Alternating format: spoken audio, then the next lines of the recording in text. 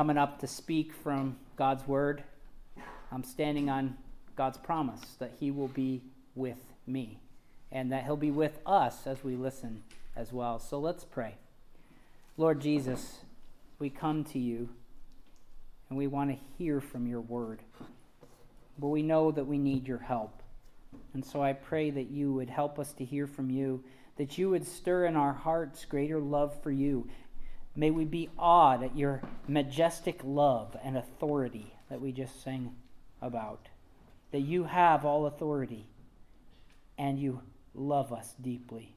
May we be convinced of that this morning. In your precious name I pray. Amen.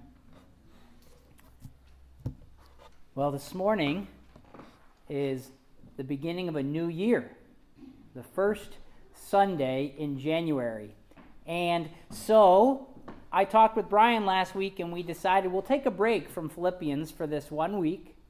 And we will start off the new year with a sermon that's focusing on the marching orders that Jesus gives us at the end of the Gospel of Matthew.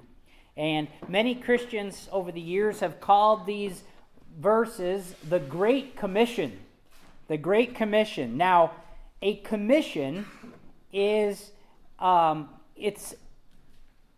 something. It can be used in different senses, the word commission, but in this sense that we're using it today, a commission is something someone in authority gives you to do. Okay? So if I give my children a commission at the end of the day, go clean your room, I'm an authority, and that's their marching orders for the next, hopefully not longer than now, half hour. And so they get a commission. Soldiers get a commission from their commanding officers. Go attack that ridge, capture it, and hold it at all costs. That's a commission. Bosses give their employees a commission. Go stock those shelves. Go work that register today. And so here in Matthew chapter 28, we read the final words of Jesus Christ, where he charges his disciples and all future Christians everywhere with a commission, a charge, a command, what he wants us to do. And so if you'd like, I'd encourage you to turn to the Gospel of Matthew. Matthew is the first book in the New Testament. Matthew, Mark, Luke, so Matthew. And all the way to the end, chapter 28, and then all the way to the end of chapter 28. We're going to be looking at the last 4 verses of this Gospel. 5 verses. So start at verse 16. Then the 11 disciples went to Galilee, to the mountain where Jesus had told them to go. When they saw him, they worshipped him, but some doubted. Then Jesus came to them and said, "All authority in heaven and on earth has been given to me. Go, therefore, and make disciples of all nations, baptizing them in the name of the Father and of the Son and of the Holy Spirit, teaching them to obey everything I have commanded you, and surely I am with you always to the very end of the age." So what I'd like to do for the rest of our time this morning is walk through these verses in 3 main steps, okay? First, we're going to look at the authority of Jesus in verses 16 to 18. Then the second thing we're going to look at is the command of Jesus, found in verses 19 and the beginning of verse 20. And then the third thing what we're going to look at briefly is the promise of Jesus, and that's found at the end of verse 20. So the authority of Jesus, the command of Jesus, and the promise of Jesus. And then, for our concluding application, we're going to talk a little bit about how we as a church here in Granville, we're trying to obey Jesus' commands in 2020. Missionaries that we're supporting that are going to the nations. And then we're going to have an opportunity to obey Jesus together as a body. And you'll see that. Jesus commands us, baptize. And we're going to obey him together as we baptize Richard and Kim. So That's what we've got going on today. Verse 16 to 18, I'll read them again. We're going to see the authority of Jesus. Then the 11 disciples went to Galilee, to the mountain where Jesus had told them to go. So remember, Jesus is risen from the dead now. And he says, go to this mountain and I'm going to meet you there. It's like Jesus is about to lift off, right? It's like we're going to have the final lift off and Jesus is going to ascend his heavenly throne. The rocket's about to take off, right? Go to the launch pad.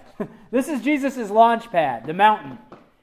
And he's about to go take his heavenly throne. So go to this mountain. And when they saw him, verse 17, they worshipped him. But some doubted. They're still doubting. It's amazing. Then Jesus came to them and said, all authority in heaven and on earth has been given to me.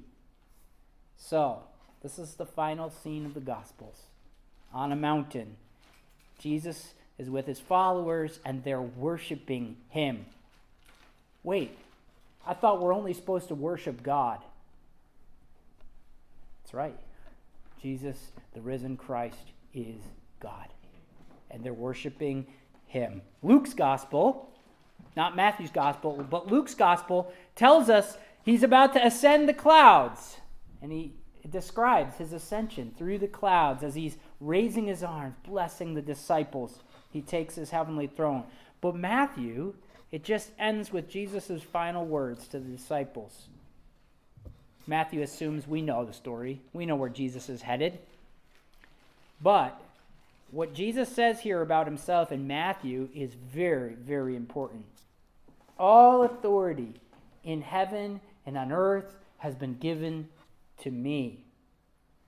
We could summarize this point very simply. Jesus is the boss, period. Okay? Jesus is the boss. No questions. That would get to the heart of what's going on. But,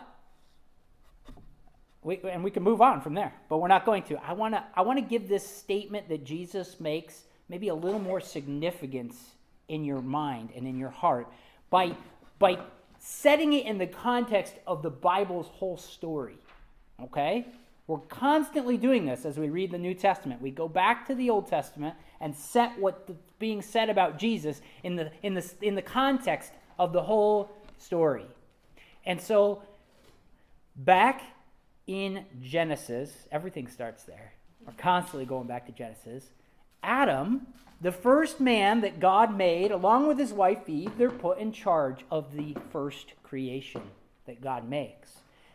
They're supposed to rule over everything on earth. In Genesis 1, verse 28, God says, rule over creation.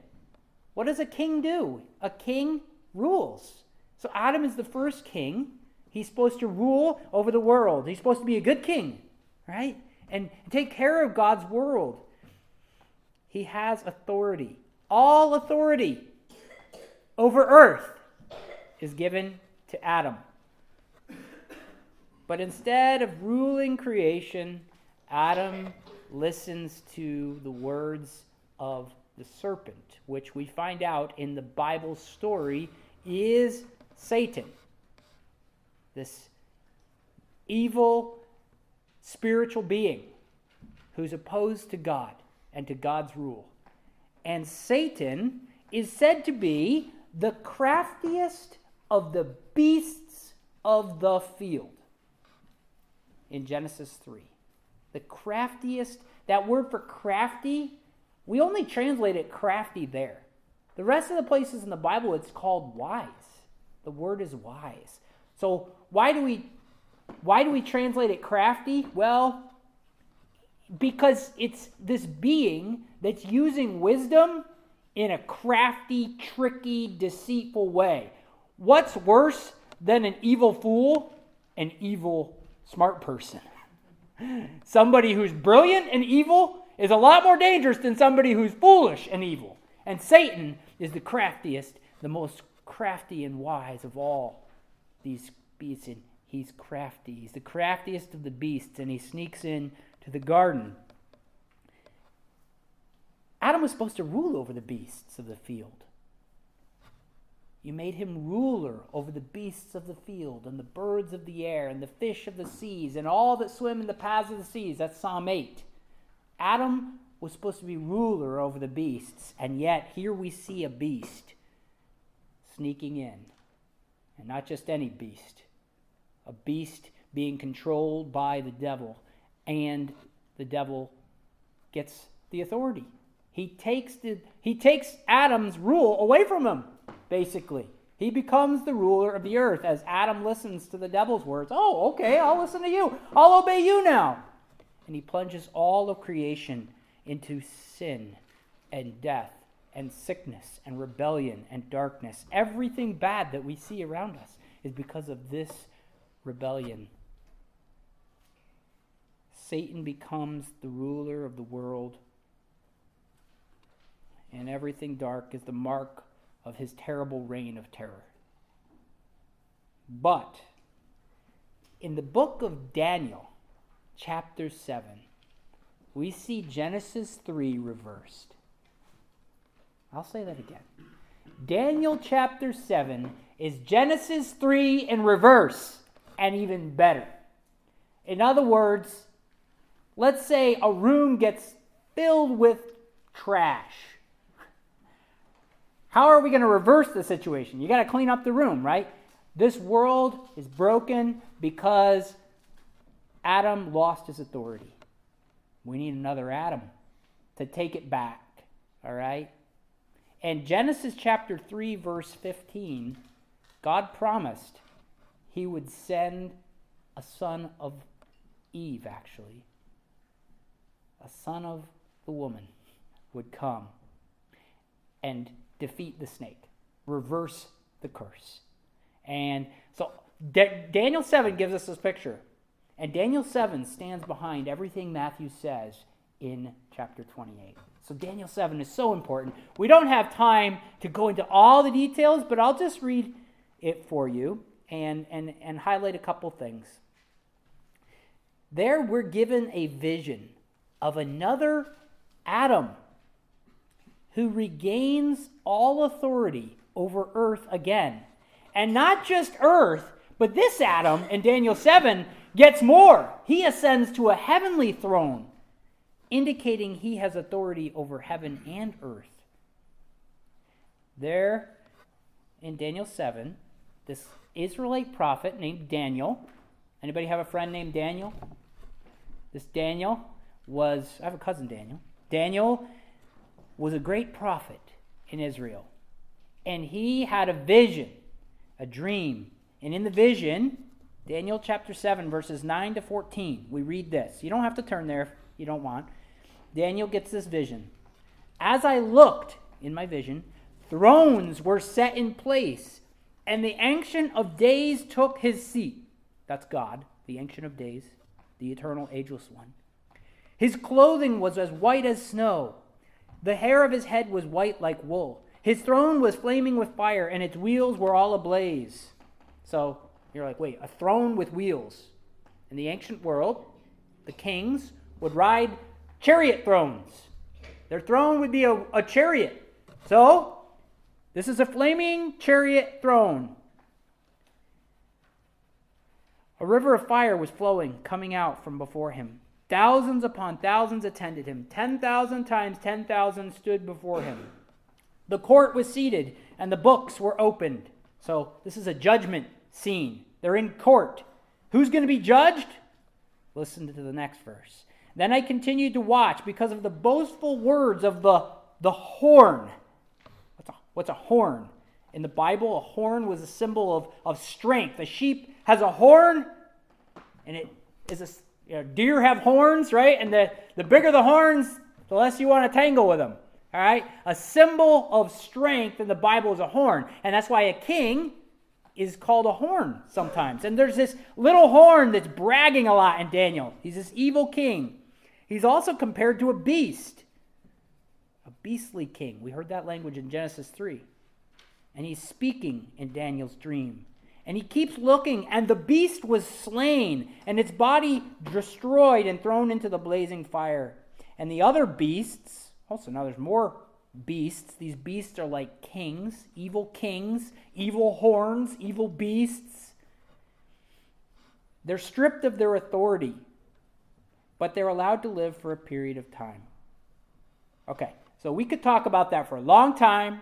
Just know these beasts are bad kings on earth, and their authority is yanked away, and they're destroyed.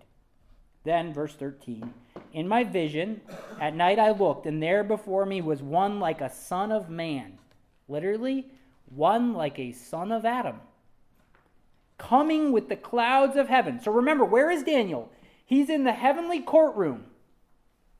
There's God's chariot throne. He's surrounded by millions of angels. And he's there in God's presence, and he sees one like a son of Adam coming up from the earth, ascending on the clouds of heaven. He approached the Ancient of Days and was led into his presence. He was given, listen to what this son of Adam is given, authority, glory, sovereign power, kingly power. All nations and peoples of every language worshipped him. His dominion is an everlasting dominion that will not pass away, and his kingdom is one that will never be destroyed. So, in Daniel, you see these beasts get their authority yanked away, and they're destroyed. Okay? And you see a son of man, a son of Adam, lifted up on the clouds of heaven and given authority and a kingdom and power and dominion so that it will never be destroyed or taken away. Nothing can ever happen to his authority. He's the boss forever and ever. And the beasts, they're going down. That's the picture. Now, remember who the first beast was, the craftiest of the beasts of the field in the Bible. It's Satan. And so why are these kings of the earth called beasts in Daniel? It's because they are under the rule of Satan. They are following his ways of darkness and evil and using power and authority to hurt people. You know any kings in this world today or rulers that seem like beasts? There's a whole list. History's full of them. Millions of them. Beast-like kings. You ever seen somebody whose power goes to his head and you're like, you used to be my friend and now you're my boss and I don't even know you anymore. You're like a beast. Satan corrupts power and authority. He loves to, and that's what he did with Adam. The first man corrupted his power, and he's been doing it ever since. These evil earthly rulers, they rage against the Lord and against his people. But here in Daniel's having a vision about the future. And what is he seeing? He's seeing Matthew 28. He's seeing the ascension of Jesus into heaven. One like a son of Adam, Jesus, ascends the clouds and he joins God on his heavenly chariot throne. Apparently, it's a two-seater. God and the God-man on the throne. And Jesus is given authority and glory and sovereign power. All nations and all peoples of the earth are to worship him. And all these beastly kings of the earth, they will be eventually destroyed. Their kingdoms will not last. But one day, in the new creation, the dominion of Jesus will be the only dominion. And it will never be taken away. His kingdom, Daniel says, is one that will never be destroyed. So, back to Matthew. Jesus is about to reenact Daniel 7. Genesis 3 is about to finish being reversed. Jesus has beat death, which came at Genesis 3. He's defeated Satan, the evil beast, by defeating death, by resisting sin and temptation. Jesus is the Adam that Adam should have been and wasn't. And after all of this victory, he's going to go take his throne. And he ascends through the clouds. But before he does, he has a group huddle with the disciples. And they're worshiping him. Just like Daniel said. He's going to be worshipped, this Son of Man. They're worshiping Jesus. Matthew wants you to see that connection. And then he says, all authority in heaven and on earth has been given to me. And then he tells his disciples, listen up, guys. You are going to have a key role in making the rest of Daniel 7 happen. In verse 14, Daniel 7 says, people from every language will worship Jesus. The team on the mountain, guess what? They all spoke one language, Aramaic. They were Jews. They probably spoke Greek too, because that was the trade language of the day. But they were Jews. And Jesus says next to his disciples, as they're worshiping him on bended knee, go and make everybody everywhere worshipers of me. Extend my rule and reign to the ends of the earth. Which leads to the second point this morning, the command of Jesus in verses 19 to 20. Jesus' command has three parts, and we're going to look at them together. These three parts don't necessarily come across as commands in English, but basically, there's one command with three things hanging off of it. All right? Make disciples, going, baptizing, teaching. You get that? Make disciples going, make disciples baptizing, make disciples teaching. So all of them are under the heading of make disciples. How? Go, baptize, teach. And so we're going to unpack those three things next. First, make disciples going. The disciples can't help people learn about Jesus by staying on the mountain. No, they have to go. They have to go make disciples. So they're called apostles, which means sent ones. The word apostle means sent one. They are the sent ones, and so are we. And so we go to make disciples. We go into our homes as we get home from work, and we seek to disciple our kids. We seek to help them learn the way of Jesus by the way that we live and by the things that we say. We point them to Jesus. We go into our workplace and we seek to make disciples there. We don't have to preach at people. That might not go over well if you're supposed to wait on customers and you're preaching at your coworker. What does make disciples mean? It means help people learn about Jesus. A disciple, the Greek word disciple means learner. Some people say follower. That idea is in there too. But we are learners. Learners of the way of Jesus. And so we follow him so we can learn.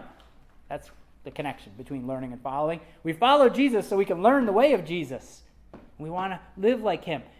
Disciples are learners of Jesus' way, and we make disciples by helping people in every sphere of our daily lives to learn about him.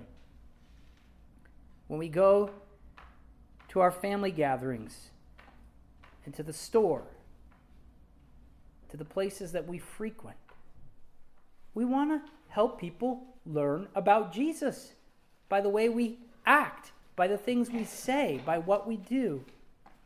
And the going to make disciples, it doesn't stop with those right in front of us. We actually are called by Jesus to seek people out. Listen to these words from Jesus to his disciples in a different place in Matthew. At the beginning, Jesus says to them in Matthew 4, "Follow me, and I will make you fishers of men." Immediately, they left their nets and followed him. So, if you follow Jesus, you're to fish for people like Jesus. My brother Ben loves fishing. Anybody else like fishing? I know Richard likes it. Jim, Lydia, Brian likes fishing. I like fishing, but I had to pick a hobby, and I like hunting better, so I picked hunting. Ben loves fishing about as much as I like deer hunting. Both of us will walk miles and miles to find what we're after. For me, it's big deer. There's not a lot of them around Granville, so I'll walk 10 miles in the Adirondacks to find one, okay? For Ben, it's new trout streams. He'll literally walk 8 miles to go find a stream at the top of a mountain that nobody's fished in a long time, and he loves that. If Ben gets to that stream and he sees somebody already fishing there, he keeps moving. Oh, that one's fished out. Keep moving. If I get 4 miles deep on a mountain range and come to a spot that looks good and then I see a tree stand in trash, this joint's already been taken. I'm moving on to the next ridge, okay? Somebody else is working that area. And this translates over to fishing for people as well. I want to fish for people that nobody else is fishing for. For many, many Christians, this actually means go somewhere else, far away, to make disciples of people from other nations. We usually call these cross-cultural disciple makers missionaries. You ever heard the word missionary? It's been said that all Christians are supposed to be missionaries. We're on mission to make disciples, so we're all missionaries. That's our mission. And that's true. Some people say because we went to Granville and started a church, we're missionaries. Maybe that you could say that. But I like to try to keep the word missionary reserved for those people that are going cross-cultural. So that, some people will say, well, just say you're an indigenous missionary and they're a cross-cultural missionary. All right, whatever. Missionaries, when you hear me say the word missionary as a pastor here, what I mean is people that have gone someplace else. They've left their homes to spread the good news about Jesus. They're going to fish for men and women in places where there's no churches, where there's very few churches even. And as a church, we actually are a part of cross-cultural missions in supporting these missionaries financially and in prayer. These missionaries, they're men and women who have heard Jesus' command to go, and they prayed really hard about what going meant for them. And for them, they could not get Somalia off their hearts.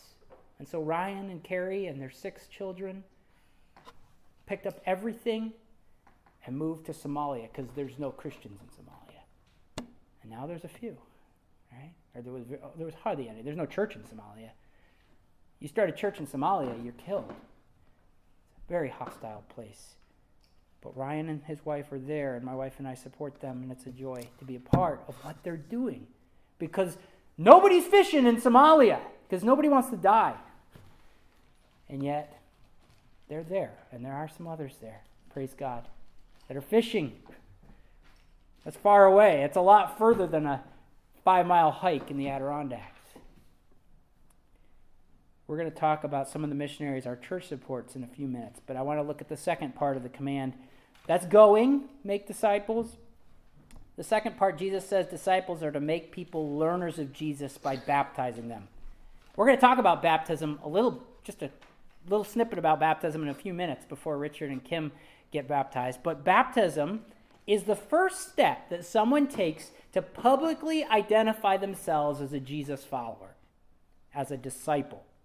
And nowhere do we ever see someone baptize themselves. I baptize me in the name of the Father. And it's like, no, you don't baptize yourself. It's something that's always done to you by those who are making disciples. Why? Because the family of God is responsible for making people part of the family, for hearing their testimony. So we had the joy yesterday, Carl and Karen, Brian and Angela, and Holly and I had the joy yesterday of sitting down with Kim and with Richard and hearing their testimony, their story about how Jesus has saved them. And we did that. It's not just a formality, okay? we yes, we want to celebrate and rejoice with them, but we also want to make sure what they're getting into. They know what they're getting into, okay? And they do, by God's grace. So, disciples baptize those who have really decided, I want to follow Jesus. My friend Ryan Tom and my friend Charles Ackman were in Somalia, and they had this video. They were doing a baptism. And that's illegal in that country, okay? If you baptize a Somalian and they find that out, you're dead. And so they're baptizing somebody in a backyard. And, of course, backyard, it's like a courtyard, and there's people all on the roofs, right? And there was nobody on the roof, so they waited, and they got their iPhone video in the baptism, and they said, baptize you in the name of the Father and the Son. And all of a sudden, somebody walks out on the parapet, like a ways away. But I can't remember exactly what happened, but there was a quick scurry to get everything whoop, whoop, out of the water. It was very fast. And they're, were we seen? Were we seen? But they were baptized. They knew what it would cost them if they were caught. They had counted the cost. And they said, following Jesus is worth it. It's worth it. We don't baptize people, though, and then just throw them out into the world and say, okay, you're on your own now. Live for Jesus. Have fun. Good luck. No. Sadly, that's sometimes done in churches. They baptize people and you never hear from them again. Did those people get discipled continually? Discipleship is a journey. Baptism is the beginning. Do you see that in Matthew chapter 28, verse 20? Right? Baptizing them and teaching them. Teaching them what? Teaching them to obey some of Jesus' commands? No. Everything I have commanded you. So, Richard and Kim, and anyone that gets baptized, is beginning a lifetime journey of learning to take every part of our lives and bring it under the rule of the King. And boy, that takes a lifetime of learning. Jesus is the King, and that means something.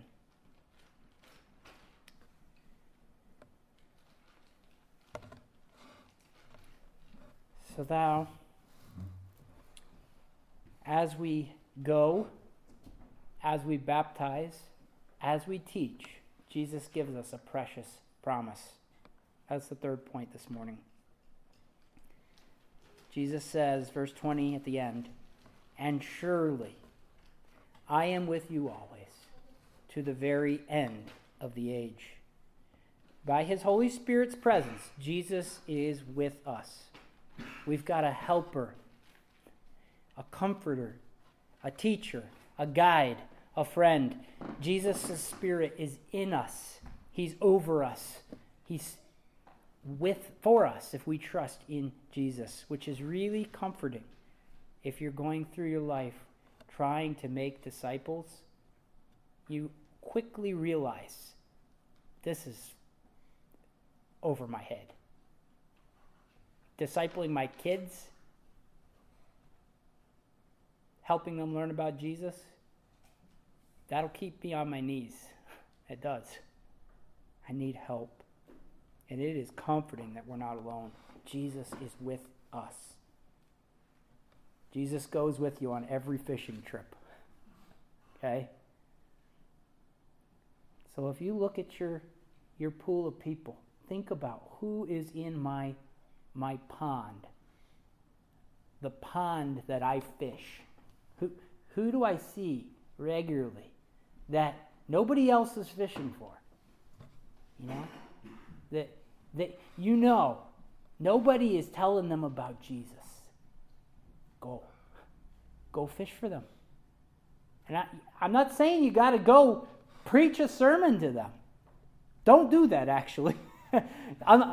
Unless they ask you, tell me about Jesus. That's basically an invitation, preach to me. All right? But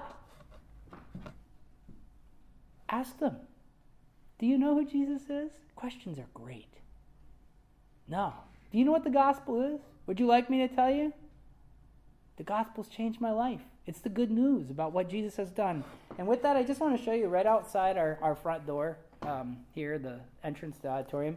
These are little tracts. Christians have made little tracts, pamphlets, for many, many years.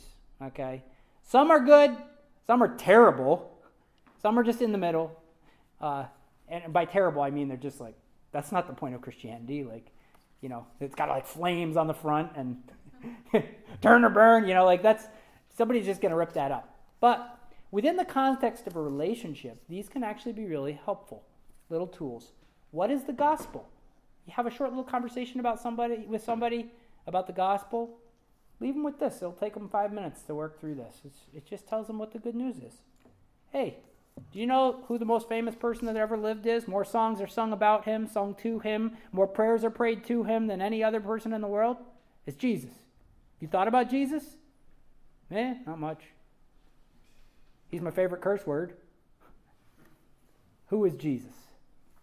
You should really learn about Jesus, because Jesus is the King of the world, and he's coming back, and you want to listen to him. All right? Or, isn't the Bible just a bunch of stupid myths and old stories? Why do you believe what the Bible says? Here, this is why I trust the Bible. Think about it. So, there's stacks of these, okay? Take a handful. Give them out. But again, don't lob them at people, okay? Like, there you go, maybe, but it's far more effective if you do it in a context of relationship. You're having a conversation with somebody and Jesus comes up. Guess what? If you really love something, you'll find a way to talk about it. See how I worked hunting into my sermon? Because I like hunting, right? Whatever. We find a way to talk about the things we love. If you love Jesus, you'll find a way to talk about him. And if you struggle to talk about Jesus, guess what? Guilt's not going to fix that. Guess what's going to fix that? Love for Jesus. So spend more time with Jesus. Pray to Jesus more. Read his word more. And the more that you grow in your love for Jesus, it's just going to come out naturally. The times in my life where I have not been pursuing the Lord as hard as I should be are the times where I am not driven to go fishing. I get comfortable. But remember, this is our mission. This is what Jesus commands us to do. He is the boss, and he has all authority in heaven and on earth. And he tells us to make disciples by going, baptizing, and teaching. What I'm going to do next is just point out a couple ministries that we support as a church. Ministries of people who have gone out to disciple the nations. And so the first couple, Gary, you ready to do the slideshow? We've got a few couples' pictures. Maybe Carl, could you hit the lights up front just so we can see the John and Caroline pictures more clearly? There we go. You guys see that okay? Yep. This is my friend John and his wife Caroline and their 3 kids, Phineas, and I'm trying to remember the other. Piper, Phineas, Piper, and the new one I definitely don't remember. Moses. Okay. Very original name. Phineas and Moses, yes. So, John, I've known John and Caroline for 9 years. We went to seminary together with Brian. We were part of the same cohort group, so we were like family. We did everything together. And John loves Jesus. Like, you just hang out with John, and you just want to love Jesus more. John is one of the most gifted preachers that I've ever sat under. The man just moves your heart to want to love Jesus more. And I really, in 2 weeks, John is going to Skype in with us, and I'm hoping I can find a way to get it up there. And John is going to share for 5 minutes during our prayer time, 5 to 10 minutes, who he is, what they're doing, and John has enough energy to drive a small steamship, so you'll probably catch that. He's just an awesome guy. And they love Jesus. They are in Dubai. Dubai is the most populous city in the United Arab Emirates, right in the Middle East. You can find it on our map in the hallway. And John is there actually with another friend of ours from seminary, Luke, and his wife, Laura. And they are pastoring a new church there, and they are ministering to the nations. Dubai is a crazy popular tourist place. People come from all over the world to Dubai. It's an extremely wealthy city. It's very, very fast-paced. The tallest tower in the world or skyscraper in the world is Dubai. I mean, you think Middle East, third world country? No, they're more advanced than us, technology-wise and stuff in Dubai, and yet there are so few Christians, so few. And John and Caroline, because people come there from all over the world, they saw that as a very strategic place to disciple the nations. And so they are there helping people learn about Jesus. And one of the really cool things, they showed us a video of a baptism service that they did several years ago. And I forget all the nationalities, but I know there was a Sri Lankan, a Texan, and a Nigerian. I just remember those three, and there were several others.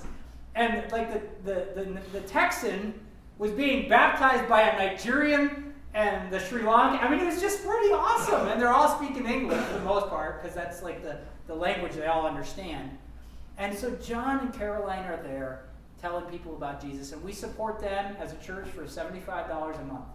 And so part of what you give on Sundays, you're making disciples by your giving.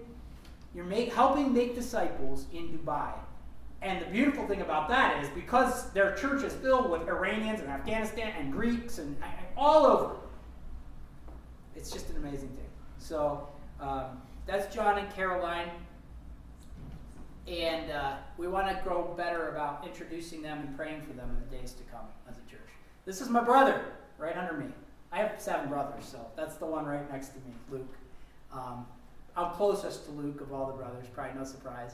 And his wife, Marianne. Marianne is Dutch. She was raised in the Netherlands.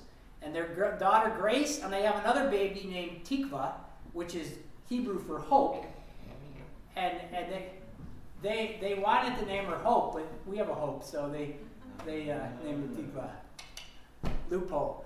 So Grace and Hope and Luke and Marianne are serving Jesus in Papua New Guinea. Okay? Papua New Guinea is an island near Australia, a big island. And it has over 800 different languages on it. Okay? That's a lot of languages. And Luke works for an organization called Wycliffe Bible Translators. John Wycliffe translated the Bible into English many, many years ago, about 500 years ago. All right? And it was illegal to do back then. Long story, we won't get into it. But he risked his life and gave his life to translate the Bible into English. And so Wycliffe Bible Translators is translating the Bible into languages all over the world. Thousands of languages.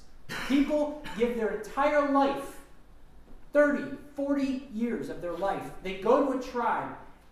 No written language. It's not like they have books in their language. No, they make an alphabet. They make a language. They translate the Bible into that language. It takes a lifetime.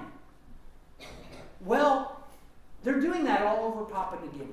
Wycliffe is. They have hundreds of translators that are translating the Bible in Papua New Guinea as we speak. But there's a problem. These translators live their whole lives and they give the people the Bible, and then they're like 65, 70 and they have to leave. And the Bible's a big book. There's a lot in there. They need to be taught to obey everything that Jesus has commanded them. They need discipleship. They need training. So Luke and his wife started a ministry. Actually, his wife started it, and then Luke joined it. And then they got married. After 3 years of road trips with the team, they fell in love. Well, I think Marianne fell in love first, and then Luke saw the light. And they got married so they could team up more easy. And they oversee a ministry called SALT. So, Gary, you can go to the next slide. SALT. This is the most recent one they did. These people, the Mato people, the Mato tribe, they got a New Testament. So there they are with their brand New Testaments, okay? And they're probably still working on it. The translators are probably still trying to translate the Old Testament. They usually work on the New first. So they got their New Testaments, but they have no idea how to read them. It's like, here's a Bible. So Luke organizes teams of people to go. Right now, they're not going on these trips because they're stationed in the Netherlands while Marianne's waiting to have her baby Tikva. But they hope to go back. And they organize these teams that go of 4 to 8 people, and they teach for 2, sometimes even 3 weeks. They teach sun up to sundown the Bible. And they have people come from all over. So Gary, you could go to the next slide. That's an example of men, women, they're studying the Bible together. And so this was from their most recent prayer letter. I have 4 copies of each of these prayer letters. One of John and Caroline's, which is this one, and one of Luke and Marianne's. I'm going to leave them up front. I get them in email format, but if you would like to take one home and read through it, I encourage you to do that. Pray for them, and then bring it back if you would. Or maybe just take pictures of it on your phone if you want and read it that way. Whatever you want to do. But let's circulate those so we can be aware of what they're doing. Here's some testimonies. Praise God for the salvation of a prominent gang member and the salvation of another young man who is a suspected sorcerer during the Guatique salt course. All right, so that was a different tribe. Motto course leader David Sam shared, one thing I observed about the people of the Motto language group is that they didn't have a clear understanding of the Word of God. They were more entangled in their religious doctrines and cultural beliefs. The salt course was the light of Christ that brightened the darkness in their minds and hearts, giving them a clear view of the path they were traveling on. It became the turning point in the lives of many who had their focuses in the wrong direction. So, a lot of false teaching there, a lot of witchcraft, sorcery, and evil spirit worship. The demons are real, and they're very active there. And Christians have to be convinced by the Bible and by reading the Bible through the power of the Holy Spirit and through teaching that Jesus is Lord, which means no one and nothing else is. And so that's what Luke and Marianne do. Right now, Luke's doing those from a distance, and we support them now for $100 a month. Little part of what they do. Rachel and Marcy, I'll move through them quick. We sent them a gift at the end of the year, last year, for $2,000. Rachel is my sister. She married a Hungarian. So my 2 of my siblings are married to Europeans. Marcy loves Jesus, and that was enough for me. Okay, she can marry him. If he loves Jesus, that's okay. And he has taken her, you can go back here, he has taken her to Hungary, where he grew up. Okay? There you go. And they started a new church. Well, they kind of came alongside a really struggling church that had 8 people. And they've moved into a bank now, and they're worshiping Jesus there every Sunday, and they're seeing people come to faith in Christ. They are serving Jesus on the front lines. Hungary as a country is a very dark place. Very, very few people truly know Jesus there. And they're in a city of about 20,000 people. And so we sent them $2,000. They're trying to build a house so that they can be there long term and spend the rest of their lives there. So hopefully, Marcy and Rachel, you'll get to see them this summer. I think they're coming, and you'll get to meet them. Marcy shared here a few months ago when they were stateside. So that's their 2 boys, my nephews. So, yeah. Now, we get to do something special today, as we've already mentioned multiple times. Even as our missionaries that we support,